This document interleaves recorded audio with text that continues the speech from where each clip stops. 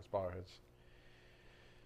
Dear Heavenly Father, thank you so much once again for this privilege, this wonderful honor that you've given us, that you've bestowed on us on this day that you ordained from eternity past.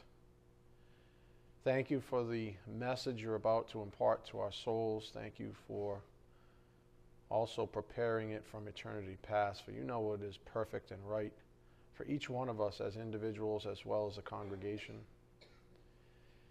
Thank you for always being so upfront with us, loving us both gently and giving us tough love at times as well as needed. We know that you are so very faithful to us even though we can be faithless.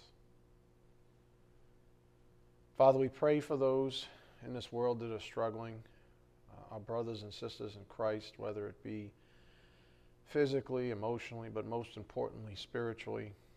We pray for their safe return to the flock, that they also understand that we're praying for them, our hearts go out to them, our spirit is with them in their absence. Father, we pray also for those that are still lost in this world, that we might be given an opportunity to evangelize them so that we might increase our fellowship for all of eternity in heaven through additional brothers and sisters in Christ.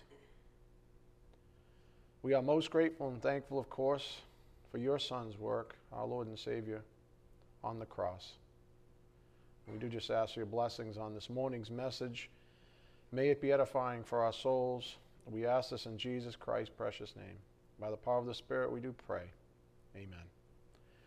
Again, what is good? That is that question that really has been on all of our hearts. I hope that given the space and the time that he's given us on this topic, what is good, it's been weeks now that you've taken advantage of the patience of God, that you understand that, you know, he doesn't afford us any kind of a flippant response to the question, what is good? I would argue that most of us get very familiar with the good things in our lives, and because of that, the very definition of what is good begins to morph, and it begins to escape us, and we begin to cling to things that aren't actually good, and we call them good.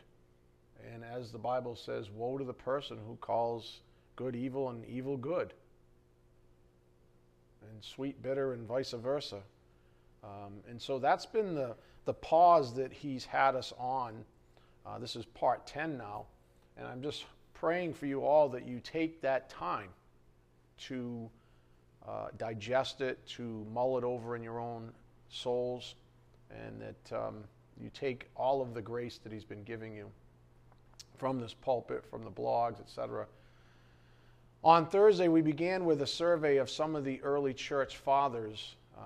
I had read an excerpt from the following essay by Nathan Busenitz, "The Ground and Pillar of the Faith, the Witness of Pre-Reformation History to the Doctrine of Sola Scriptura."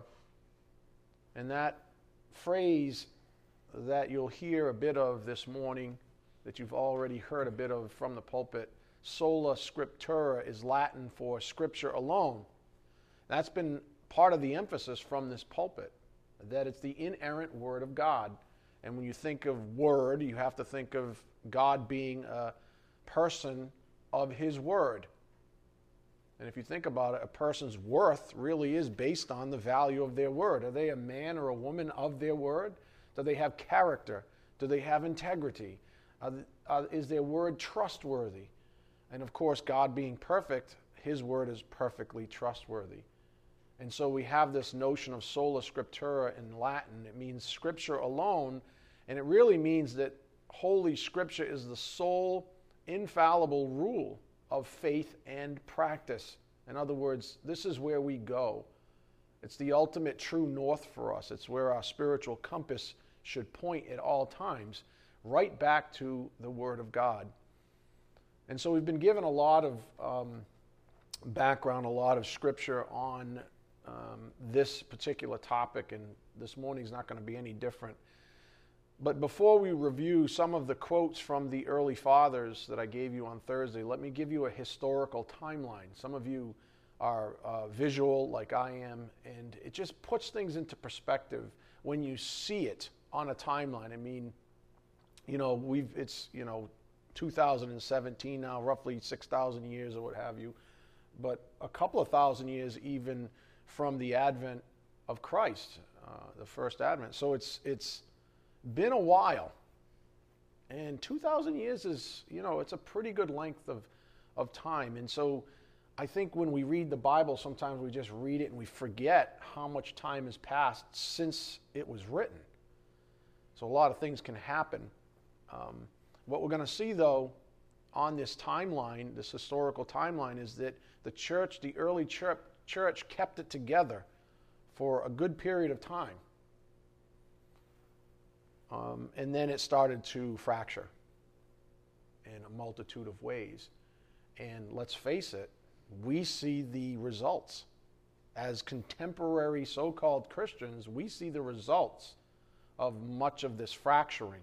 And most of you, myself included, come to the table of truth with all kinds of baggage because of these fractures.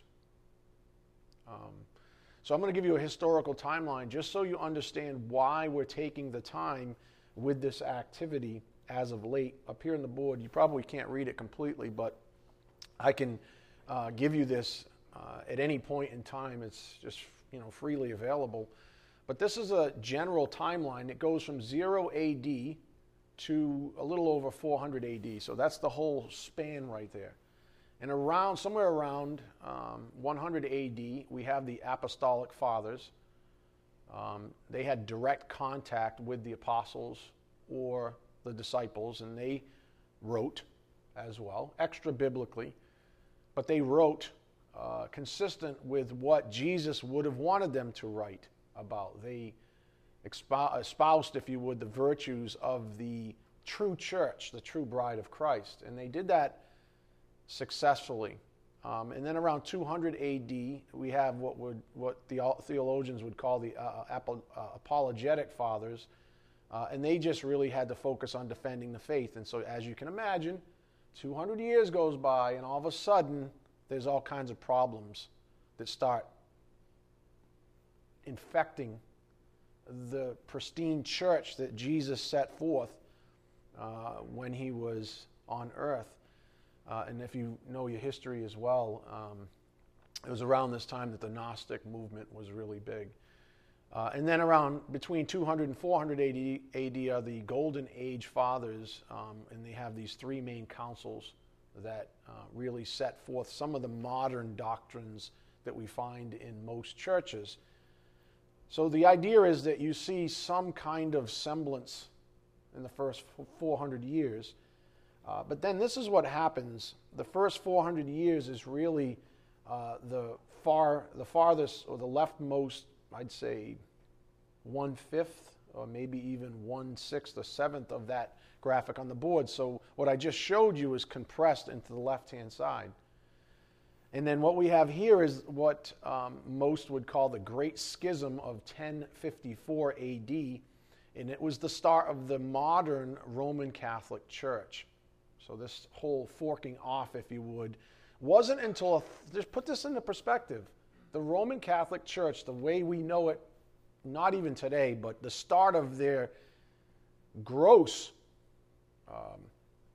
heresy started back in 1054. But just put that in perspective, that was 1,000 years after Christ, and 600 or so after that first block of, some reasonable semblance of keeping to the pristine doctrines of the true church or the body of Christ. And then the Reformation, which was Martin Luther posted those 95 Theses on the church door, that was 1517. Remember, Martin Luther was a Catholic. He was a devout Catholic. And he protested. That's how you get the name Protestant, because he protested the Catholic faith. And you can see that as well. It's that second major fork going up. It's the highest angled branch, if you would, of the forking. But what you also see there is something that should be very obvious to you, that Martin Luther even was grounded in Roman Catholicism. So you have to think about these kinds of things. Now, I'll say this straight up as the pastor here. For the record, at NCC, at North Christian Church, even though most would associate us as Protestant, I reject the notion. I reject it. I believe we are best described. If you're going to put a word on us, call us Orthodox. Call us true to the faith, if you're going to call us anything. But I reject it. Not because I have a problem with Martin Luther or the Reformation or anything like that specifically. I mean, there's some underlying issues there, and I'm not throwing stones. I'm just saying I don't want to be called a Protestant, strictly speaking, by today's definition. And this is part of the reason why. Because of the roots of it, even. I'm not into, is the word Protestant in the Bible? No. Do you get my point then? You get my point? So I'm not really interested in joining some group for the sake of, feeling good about us and them and, this sort of yin and yang type thing that goes on in this world. And it bugs me a lot because it's almost like if you're a Christian, you have to be either Catholic or Protestant. That's what we're kind of told as Christians. Well, if you're not a Catholic, then you're a Protestant, right? No, I'm not. I'm neither, frankly. I don't want either title. How about that? How about I believe in the Lord Jesus Christ and I cling to the Word of God? How about that? How about we associate ourselves with that kind of thinking instead of all these categories and these man-made religions and classifications of belief? I don't want it. So I believe if we're going to be forced into a bucket, which I can't stand in the first place, I would say we're more orthodox, if you would. But even then, I say that sort of tongue-in-cheek because I don't like having to accept any category or denomination-related definition. We are seeking truth, and that is it. We are seeking truth, and that is it. If that means we denounce the very definition of Protestantism, if you would, extra syllable in there, then so be it. You say that. Then so be it. And I'm not really throwing stones. I just don't want to accept someone else's definition that's not even in the Bible because it brings with it all kinds of baggage, do you see? And it brings with it all kinds of creature credit issues like, oh, well, I'm a Protestant. Well, I'm a Catholic. Well, and everybody's forced into these two buckets. That's garbage. The two buckets Jesus Christ never even spoke of. You know what he spoke of? Believers and unbelievers. That's what he spoke of. The kingdom of darkness, the kingdom of light. Good and evil. That's what he talked about. That's the language that he used. Truth and lies. That's the language that he used. And that's the kind of language that I want us to use. Because if you move away from that, as soon as you do, you are now in the realm of man-made doctrines and man-made classifications. And anytime man gets his dirty paws on anything, there are fingerprints of creature credit all over it. Now all of a sudden you're better than this person because you're a Protestant. Or God knows, if you're a Catholic, you think everybody else is just a wash. Do you follow what I'm getting at? So don't get in that fight. Don't get in that thing where, oh, well, you're this and I'm that. That is garbage.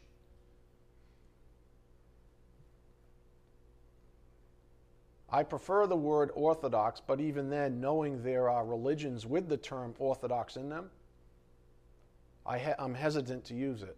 And I'm just trying to make a point. I don't want to jump from one leaky boat to another. All right, back to the slide on the board. Again, all I'm trying to show you here is the span of time, and that it makes a lot of sense that there would be, over time, fracturing. All right. even in our own life. Something always starts off pure, right? And then guess what happens? Man gets his mitts on it. Your flesh gets its hands on that pure thing. Let's say it's a doctrine or something like that, some jewel that you've been given from the Word of God. And then because the flesh doesn't like it very much, it tries to morph it. So I'm going to do this, I'm going to do this, I'm going to modify it this way, and before you know it, it's not the pristine thing anymore. And give it some time, like 2,000 years, guess what can happen? All kinds of things. Thousands upon thousands of so-called Christian religions. And Jesus said, Mark 3:25, if a house is divided against itself, that house will not be able to stand.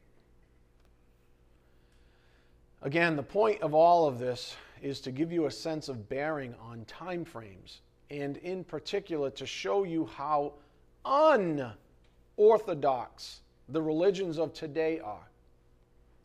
All of them, for the most part, as compared to the church that Jesus Christ's apostles spoke of. How unorthodox the religions of today are compared to the church that Jesus Christ said, go and propagate to his apostles. Go to Acts 20:28. I want to give you some theology proper now. These are important things for you to think about, because I don't want you to get stuck in the trap of being categorized into some thing that you're not, something that was never meant to be. Acts 20:28. Because as soon as you do that, I'm telling you, as soon as you do that, all of a sudden creature credit seeps in. That's why I'm not big on titles. I'm really not big on superlatives, except when it comes to Jesus Christ. Acts 20:28. Be on guard for yourselves and for all the flock, among which the Holy Spirit has made you overseers, talking to pastors here, to shepherd the church of God, which he purchased with his own blood. It doesn't say to shepherd a Catholic or a Protestant. It says to shepherd the church of God. That means there are no boundaries. There are no boundaries. It's believers in Christ. End of story. That's the church. That's the organism. It's not this building. It's not the building down the street. It's the church. Up here on the board. The church, Christ's body. The church is not a reference to any temporal structure like this one. Rather, it is a reference to the one true spiritual body and bride of Christ. 1 Corinthians 1:2-4, Revelation 19:7. It is most emphatically not the so-called church the Roman Catholic religion espouses. It's not that at all. That is an evil, horrible counterfeit from the pit of hell. The church is not, but trust me, there are Protestants out there that think this is the church. That 4 walls and a roof with a cross out front constitutes the church. You know why? Because they don't understand what the Bible says about the body and the bride of Christ as the church of God. They don't understand that it's a living organism, if you would, that transcends all kinds of classifications and all boundaries, and really is only pinned up by one thing. Are you a believer in Christ or not? Have you been saved and given eternal life or not? That's it. It's that simple. But why do we have a graph like the one I showed you with 1,000 prongs like this, when there was only one line that Jesus Christ set forth? Why do we have all these things? Man, that's why. Mankind is awful and terrible and competitive. You don't think that exists? Hey, here's a good one. You ready? Put on a Christian fair and let all the local churches line up with their own booths. Right? Who's got the best booth? Let them start handing stuff out and see the competitive nature that comes out. These are supposed to be brothers and sisters in Christ. What the heck is wrong with people? Well, we have the best chowder. Those people over there, they got minestrone soup, and I think they used leftovers from, a month ago. right? We have, whatever. You know what I'm getting at. Christians are some of the most competitive people I've ever met. They're disgusting. Starting with the pulpit. I'm not that way, thank God. My flesh wants to be, but I refuse. But I've seen it, and it's grotesque. And people eat it up. Eat it up. If I started teaching from this pulpit that you guys are somehow just a little bit better than any other church in our local area or in the world, you're just a little bit better. All of a sudden you guys are like, yeah, you know what? We kind of are. We have the best church. All of a sudden it's our church and their church and their church and that church and this church. And it's competitive. How's that bringing glory to God? It's grotesque. It's disgusting.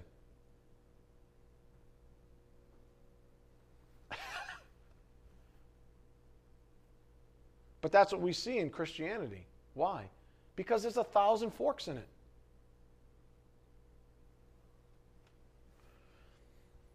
Go to 1 Corinthians 1, verse 2.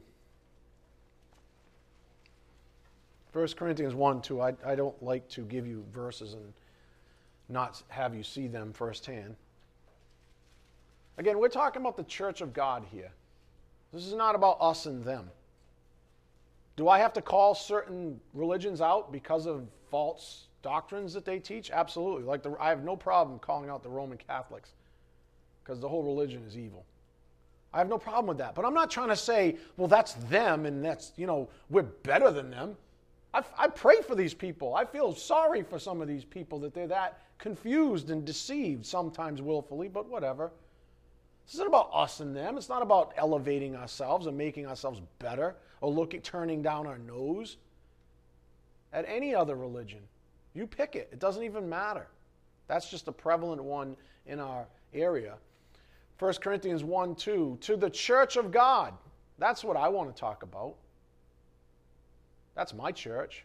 To the church of God, which is at Corinth, to those who have been sanctified in Christ Jesus, saints by calling, with all who in every place call on the name of our Lord Jesus Christ, their Lord and ours, grace to you and peace from God our Father and the Lord Jesus Christ. I thank my God always concerning you for the grace of God which was given you in Christ Jesus. That's where we get the name Christian, but I don't even like the name Christian anymore because of what it's become. Everybody says they're a Christian now. If they're not something, and then you ask them and they're really not. They don't know Jesus. They really don't want to know him. They just want you to lay off in the moment. I'm good. Nope, I'm good. I'm this, I'm that, and they give you some denomination. I'm a this, I'm a that, I'm a this, I'm a that, I'm a this. Well, what do you think about Jesus? I don't care what category you call it. What do you think about Jesus? I don't. What? But what about the church of God? What is that? Is that the building down the street? Is that the one that says the church of God? Is that like the one that says church of God on the front? What is the church of God? Most so-called Christians have no idea what the Bible even says. Again, the church is not a reference to any temporal structure or organization for that matter, other than the one that God has organized in Christ. Rather, it is a reference to the one true spiritual body and bride of Christ. It is most emphatically not the church, the so-called church, the Roman Catholic religion espouses. Go to Revelation 19:7. Revelation 19:7.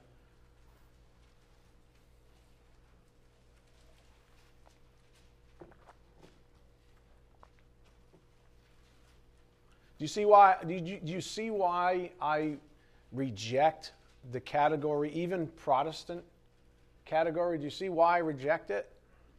It's because it has an unholy background, an unholy origin. It's not the same thing. It wasn't from the purity that Jesus Christ set forth. There's always something else, something human, something creature credit oriented, involved in it, and it becoming us and them, and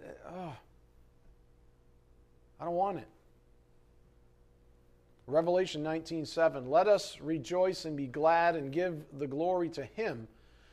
For the marriage of the Lamb has come, and his bride, that's a reference to the church, the same organism in view, has made herself ready. That's the church in view. Same body of people, believers. That is it. And that is it. You're a believer or an unbeliever. If you're a believer, you're in the church. If you're an unbeliever, you're not. I mean, there are religions out there that are so arrogant, they say you have to be a member of our religion to actually get into heaven. What the heck? Where did that come from? I'm telling you, it's man-made. Again, the reason we are taking pause in our lessons right now is to show you how unorthodox, and I'm using orthodox in the generic sense, unorthodox the religion of today are as compared to the church that Jesus Christ's apostles spoke of. And like I said, on that timeline, they did a good job defending it for hundreds of years. And then, in true human fashion, we tore it up. So when you actually see the amount of time that passed between the early church and the doctrines of contemporary so-called Christianity, you begin to see that old, and I hope you know this game, it's called Chinese Whispers. You begin to see the fundamental premise of Chinese Whispers game, where you all sit in a circle. Someone starts and whispers into one person's ear, and they whisper it to the next one, and they whisper it. And by the time it comes back, it's hilarious, right? That's called Chinese Whispers. That's the name of the game. Or I think Americans sometimes call it telephone or something like that, some variant. But you know the game. Over the course of hundreds of years, we see that the orthodoxy that Jesus intended on the true church keeping has morphed. Now put this in perspective. It's morphed, just like it morphs from person to person in Chinese Whispers. Ask yourself, in the game of Chinese Whispers, what is the very last thing that happens after the final person in the chain states aloud what they heard and everybody gets their chuckle?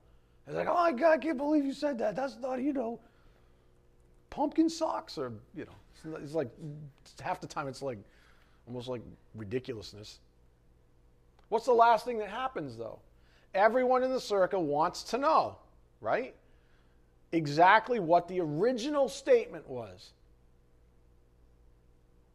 Well, where does the group go to find out? Right back to the original source. That's how you find out. Right back to the person who originated the statement, right? That is exactly what we ought to be doing in Christianity proper.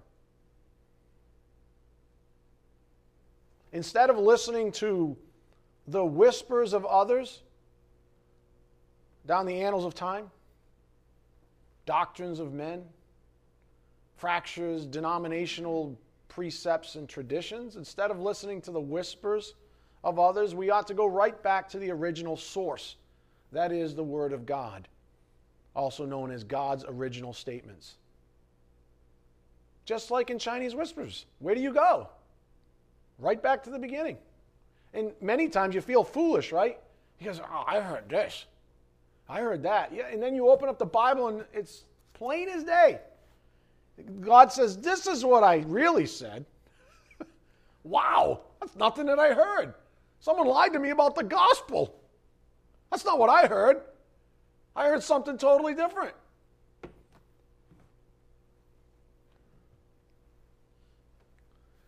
It's one of the reasons that I rarely, in my own personal studies nowadays, I rarely read commentaries anymore. I have volumes here, and I have volumes at my house, shelves of books. I hardly read them. I mean, why bother when I have the greatest commentary of all time in the Bible? I mean, what am I doing? Why do I want to read the whispers of other men? Why would you want to? I mean, this is different. This is special. This is a spiritual gift meant to prepare you. And I was telling Scott this the other day. So much of my work really is opening your eyes. is really saying, hey, did you know this is kind of like a thing in your life? And you're like, oh, I guess it is. Right? That's, right? And it's like, I got the rod, I'm like, oh, here we go.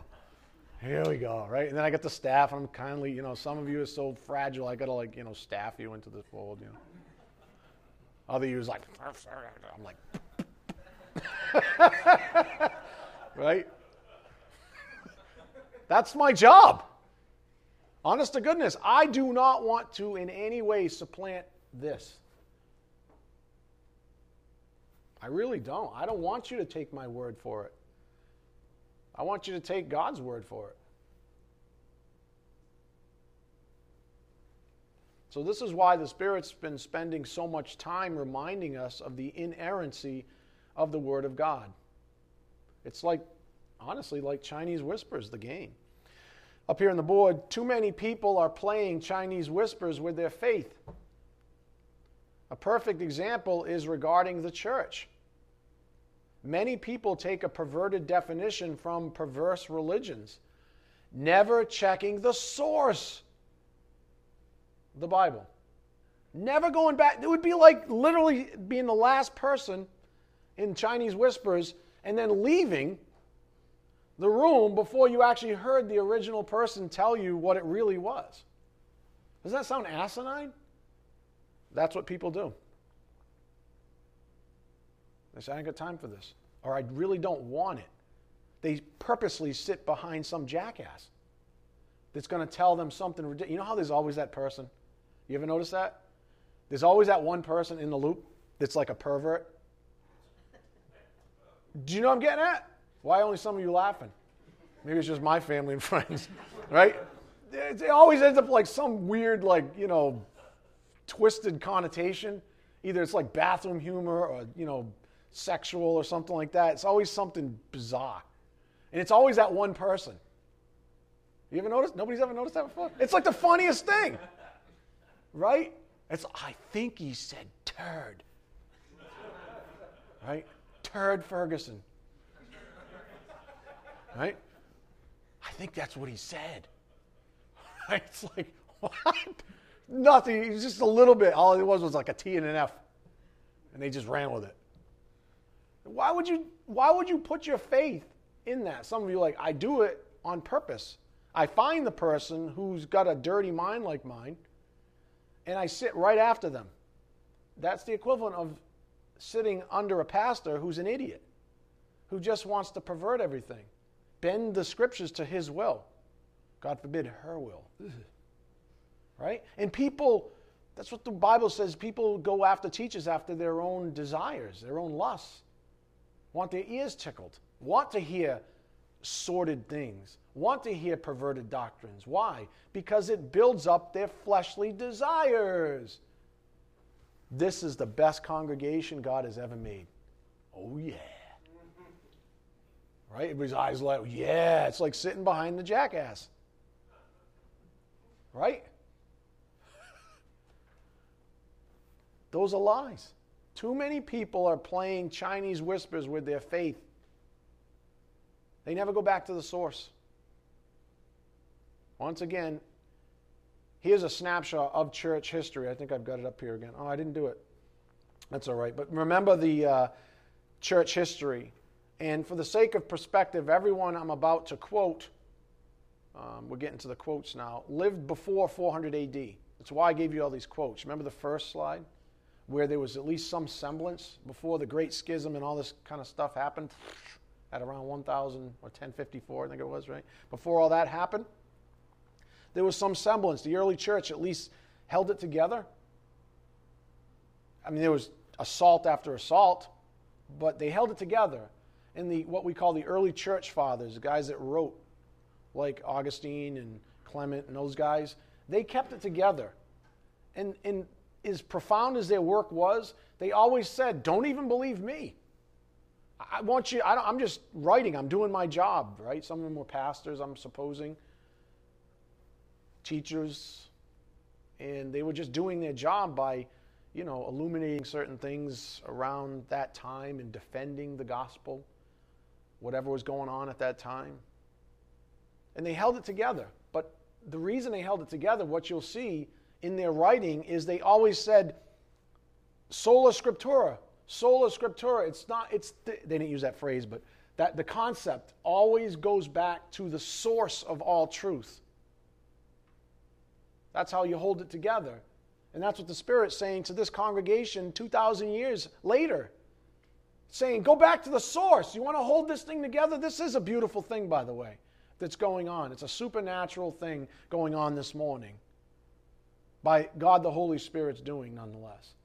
You want to hold this thing together? You want to see this thing through? You want to fight the good fight and finish the course instead of having it as some poster board on your wall at work so you can tell people you're a Christian, not a Catholic, but a Protestant? Right? Or do you want to live it? Do you want to live it? You want to finish the course? Amen? What? You guys are weak. Do you want to finish the course? Amen. Thank you. Sheesh.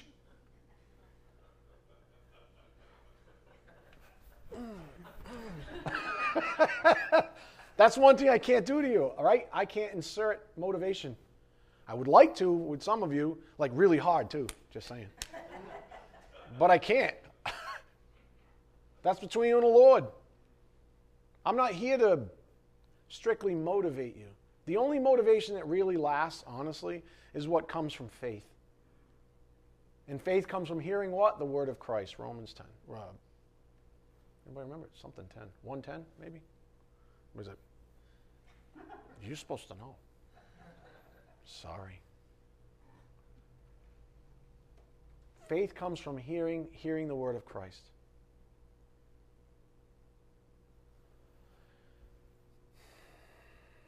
Dwell on these things. We're going to quickly go through this.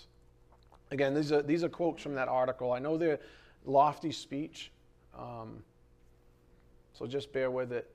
Nathan Busenitz, the guy that wrote that essay, a number of church fathers expressly state that they regarded the scriptures as more authoritative than their own opinions and teachings. Rather than elevating their interpretations to a level of equal authority with scripture, they elevated scripture above their own perspectives. Best thing you could possibly do, ever. Consider the following examples. Dionysius of Alexandria, around 265 AD. We did not evade objections, but we endeavored as far as possible to hold to and confirm the things which lay before us. And if the reason given satisfied us, we were not ashamed to change our opinions and agree with others.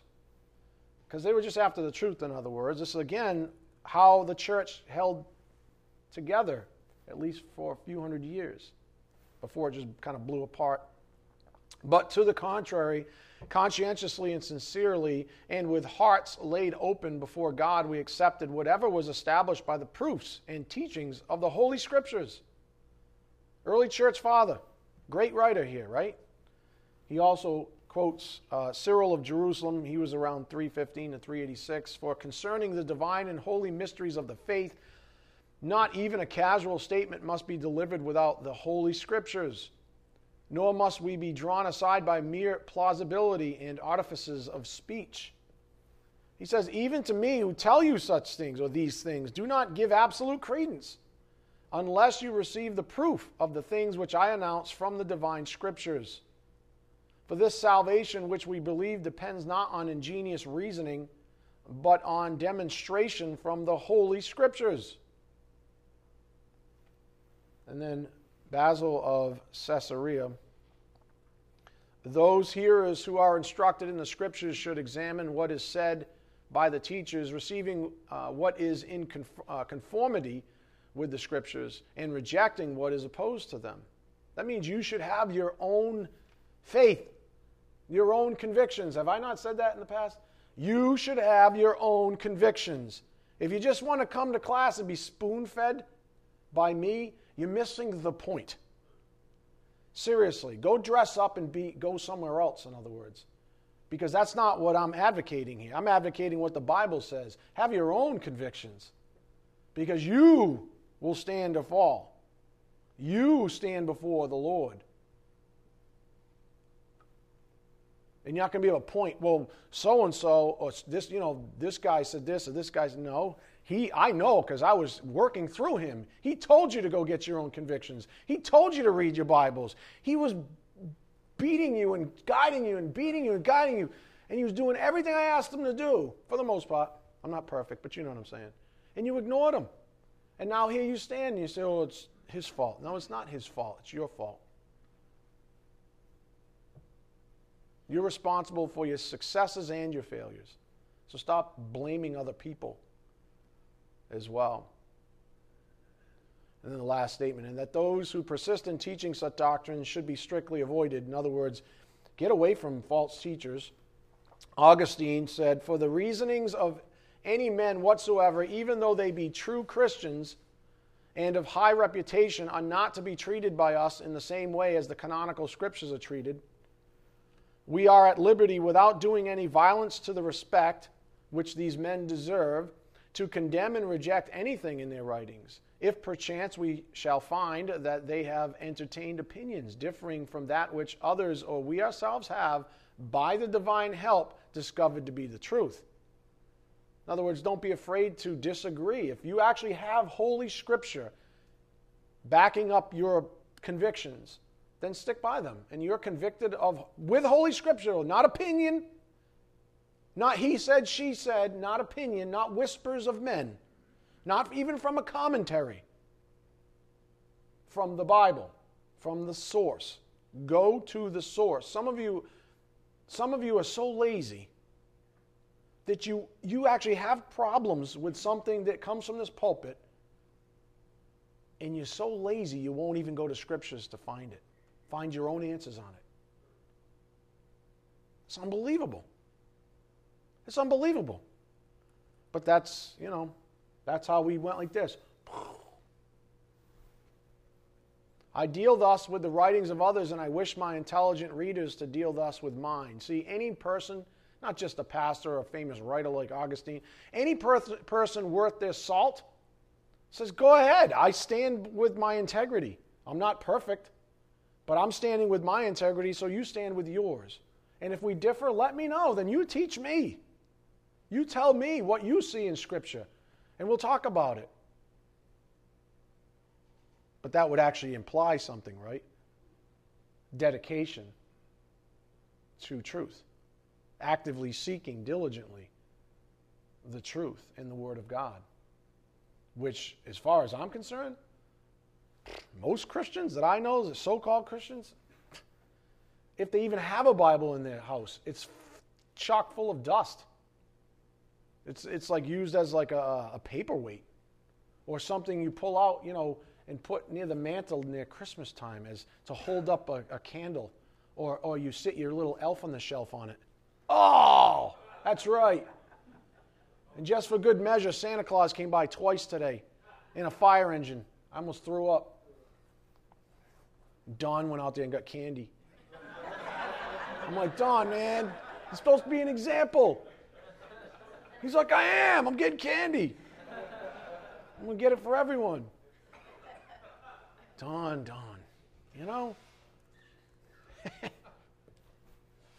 And then he finishes with this. Again, this is all part of that essay I was telling you about.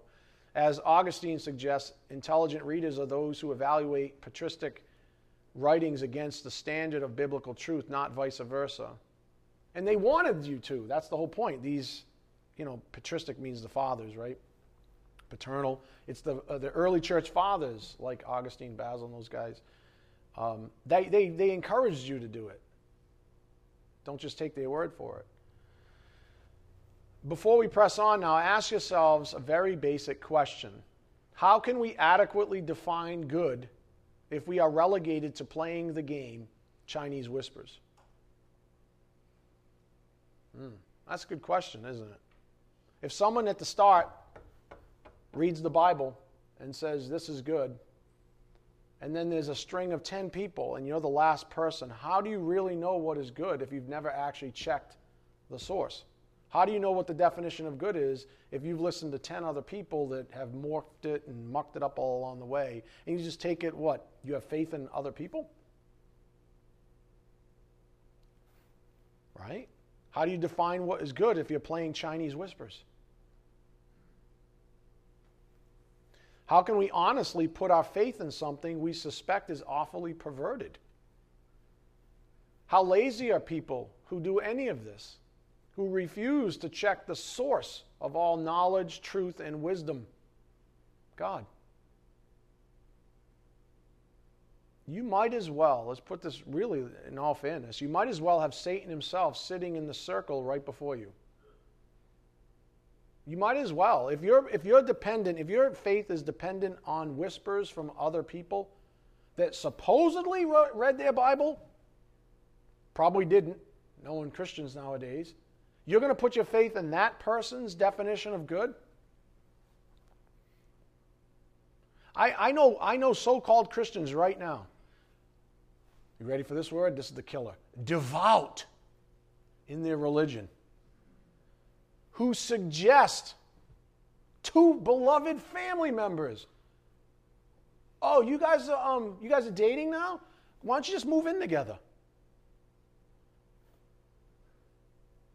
So-called devout Christians suggesting to children and grandchildren, "Why don't you guys just move in together?" What? What is the kid thinking or the grandkid thinking? Well, grandma over here, she is a devout Christian, or you name the religion, and she's telling me it's okay. Matter of fact, she's encouraging it. And God's saying, this is a really bad idea. Do you understand? This happens in Christian circles all the time. So-called devout Christians leading sheep astray. At the end of the day, who stands before the judgment seat? The grandmother or the grandkid? The grandkid. Shame on you, but you are responsible because you are an individual standing before God. And I gave you a conscience, and you ignored it. Do you see how it's going? You might as well have Satan himself. If you're going to play Chinese whispers, you might as well have Satan himself literally sitting and whispering into your ear, if you're unwilling to go to the source.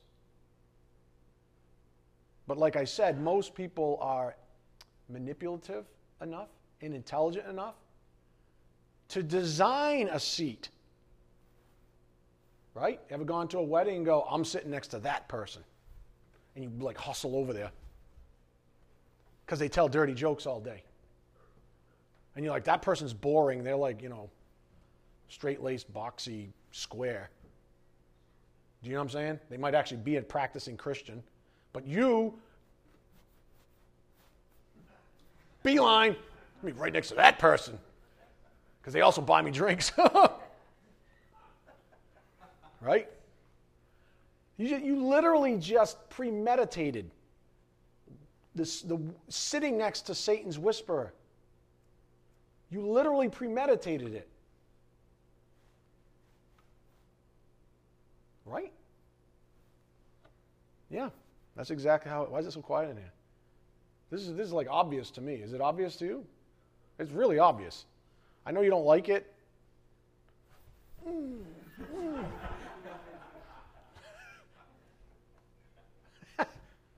But that's how crafty the human flesh is. I know that, on the backside of it, I didn't know. I didn't know it was going to happen. You premeditated the whole thing. And the first 100 times you've done it, it's ended up the same way. What's wrong with you? I didn't know. Right? Yes, you did.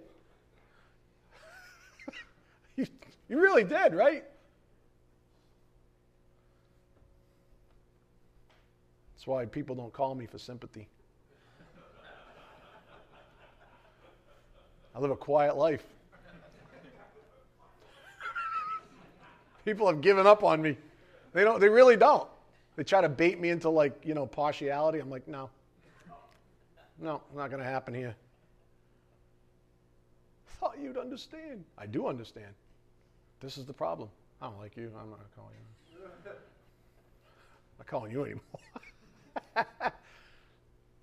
So you might as well have Satan sitting next to you.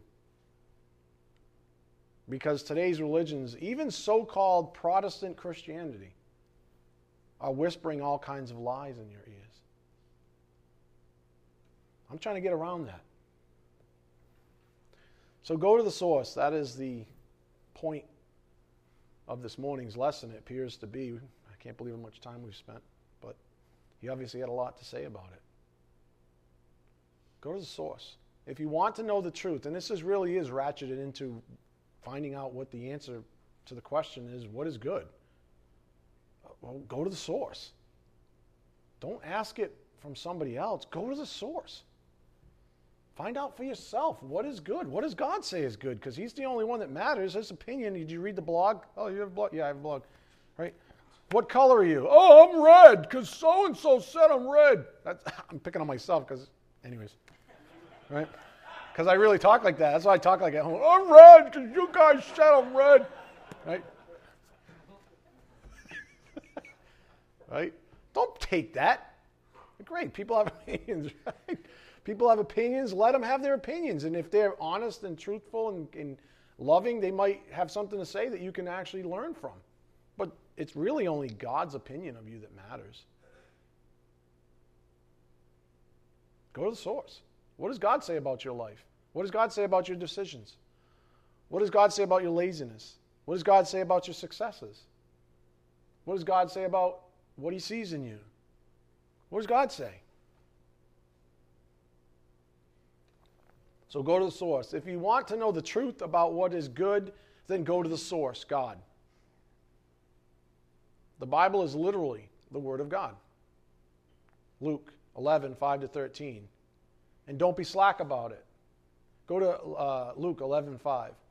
Luke 11, 5. Don't be slack about going to him. That's the point. Go to the Word of God and go diligently. Go find out what the problem is, or even what's right. I was having this discussion with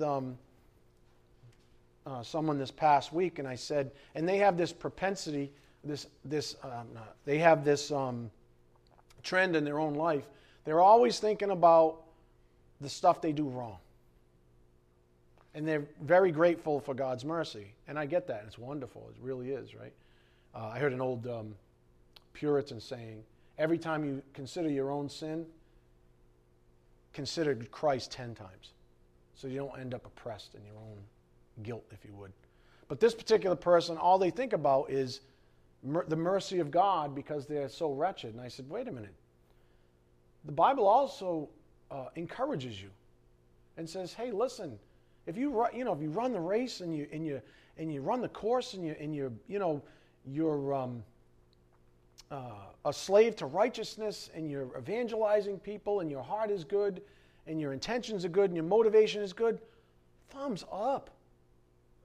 Seriously. Don't just look for the Bible and say, oh man, I'm just going to find out what I did wrong today. Oh, right? Go there and say, hey, see, this is what the beautiful thing about reading the Bible is, especially as you grow up.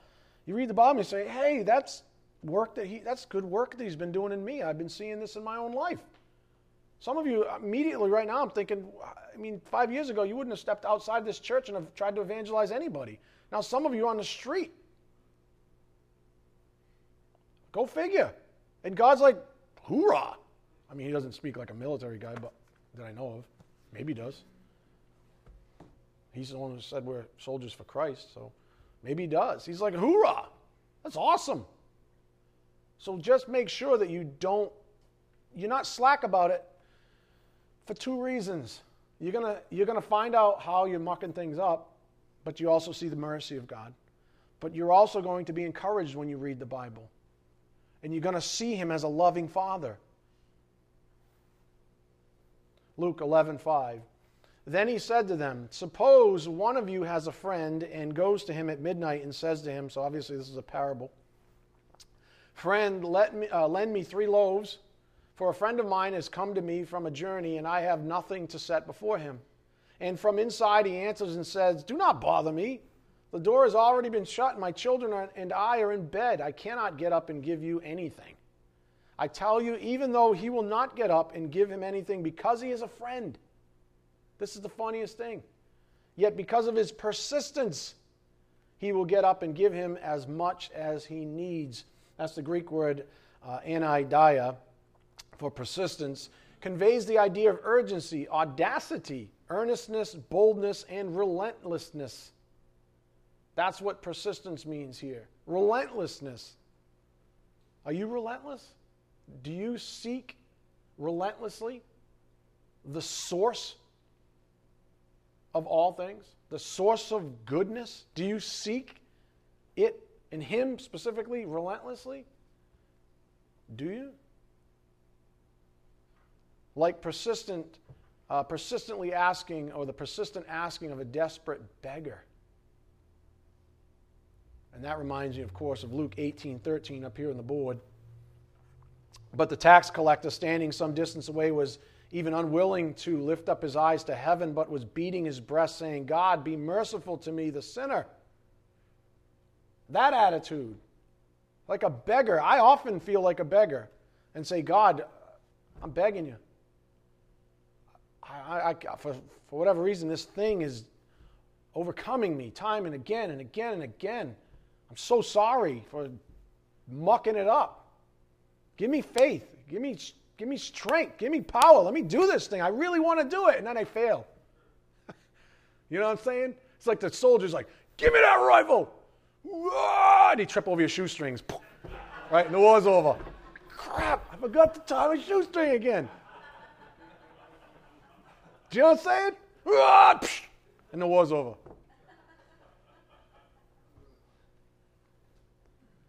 That's the attitude you want. There's nothing wrong with being a desperate beggar before God.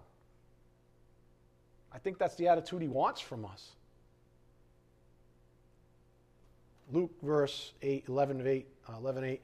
I tell you, even though he will not get up and give him anything because he is his friend, yet because of his persistence, he will get up and give him as much as he needs. So I say to you, ask and it will be given to you. Now he turns, he says, this parable is about you praying, asking God. So I say to you, ask and it will be given to you. Seek. But there's an active voice there, you see? You don't just seek passively. You don't seek as a couch potato. You seek actively, active voice. You have to do this thing. I cannot do it for you. You have to make the decision in your life. Do you or do you not want to know the truth about whatever is ailing your soul? Do you want to know the truth about yourself? And if you do, then you have to go to the source to find the answers. So I say to you, ask, and this is your Lord and Savior. If He's your Lord and Savior, hear His voice right now. Jesus Christ says to you personally, I say to you, ask, and it will be given to you. Seek, and you will find. Knock, and it will be opened to you. Jesus Christ has never lied. And He's saying that to you personally. This isn't some, thing that's just, I don't want to say ethereal, but in the ether somewhere that you can't grab. This is for you. Right now, your life, you. And then he says in verse 10, for everyone who asks, guess what? Receives. And he who seeks finds. And to him who knocks, it will be opened. Now suppose one of you fathers is asked by his son for a fish. He will not give him a snake instead of a fish, will he? Or if he is asked for an egg, he will not give him a scorpion, will he? If you then, being evil, know how to give good gifts to your children, how much more will your heavenly Father give the Holy Spirit to those who ask Him? You want to know the truth about your life? Give the Holy Spirit something to work with. Read the Bible so He can give you something to be convicted by. He says, read the Bible. I inspired it. I'm going to use it in your life. But if you refuse to pick up the Bible, it's the old analogy. A master builder can't build a house without materials. If you show up with no materials to the job site with your finger in your behind and a coffee, a nice tall one though, a $4 one though, there ain't much building going on that day.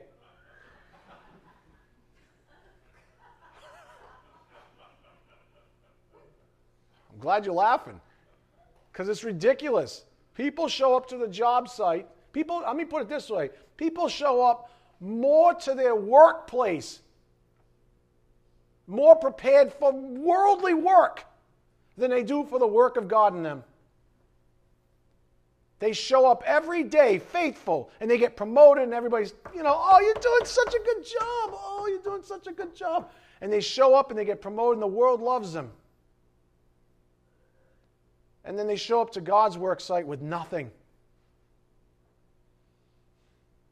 Nothing. Because they spend all their energy on the world and being friends with the world and impressing the world. And when it's time to show up to God's work site with real materials, they're too tired. So they show up to church like this. Hopped up on caffeine. No offense. I'm not saying you are. I'm just saying some of you probably are because it came from my mouth. Hopped up on caffeine because the world and they're chasing after the carrot in the world has worn them out. And the best they can do is really just listen to the bald guy who obviously this morning can be reasonably entertaining. Right? Some of you are like, nope, I'm shutting up from here on out because now you're getting puffy.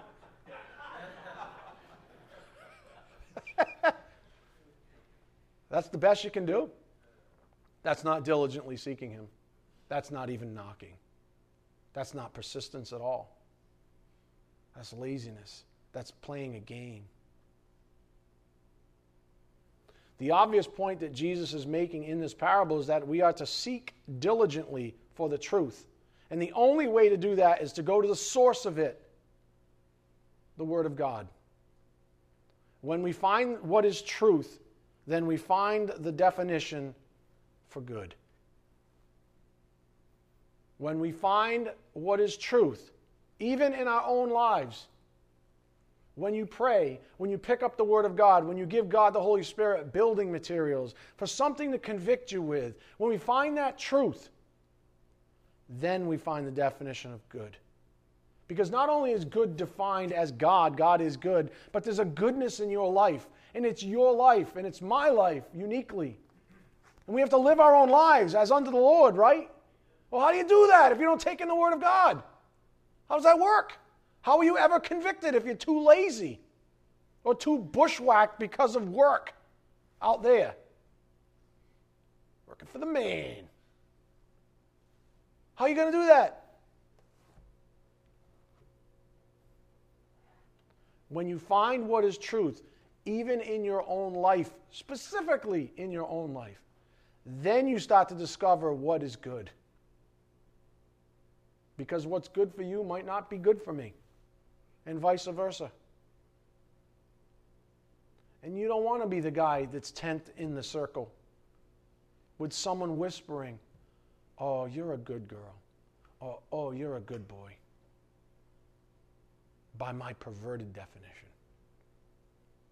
The one that has everything to do with getting ahead in the world. No. Don't go back to the source. Take it from me. Satan's still whispering in your ear. And how many agents does he have in your life? Well, how many as of late, how often has the Spirit said, take a look at how many agents he might have in your own life besides your own flesh? Who are you hanging around with? Seriously, who do you spend your time with? Agents of Satan? It's a good possibility, isn't it? It's a really good possibility. Who are you hanging around with? Bible says, hang with a ship of fools, you become a fool. Because you know why? They say this is good when it's literally opposite of what God says. And as long as you partake in what they say is good, they'll tell you, they'll whisper in your ear. You don't have to go to the source. Shh, don't go to the source. Don't dust it off. Don't do that thing. Don't take that step. Don't commit. I'll tell you. You're a good girl. You're a good boy.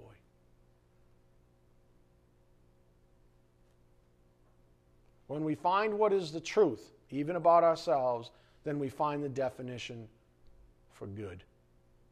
Amen? Let's bow our heads. Dear Heavenly Father, thank you so much for this incredible opportunity to study your word together, to fellowship together in the unity of the faith. Thank you for always being honest with us, Father, up front, and thank you for this pulpit, that it might be encouraging to those who are led astray, Father, who are maybe even being lazy. Thank you for waking us all up in due time. And thank you for letting us know also that this isn't all bad, that you're our greatest cheerleader, if you don't mind us saying that, of all, that you're right there. You love us beyond measure, and that you just want to show us what true love is, in time even, so that we might be beacons of light, standing on that very thing for the rest of the world to see. What a privilege this is, Father. We just ask for your blessings as we take all of it out to a lost and dying world, Father, that needs these things so desperately. We ask these things in Jesus Christ's precious name. By the power of the Spirit, we do pray. Amen. Thank you.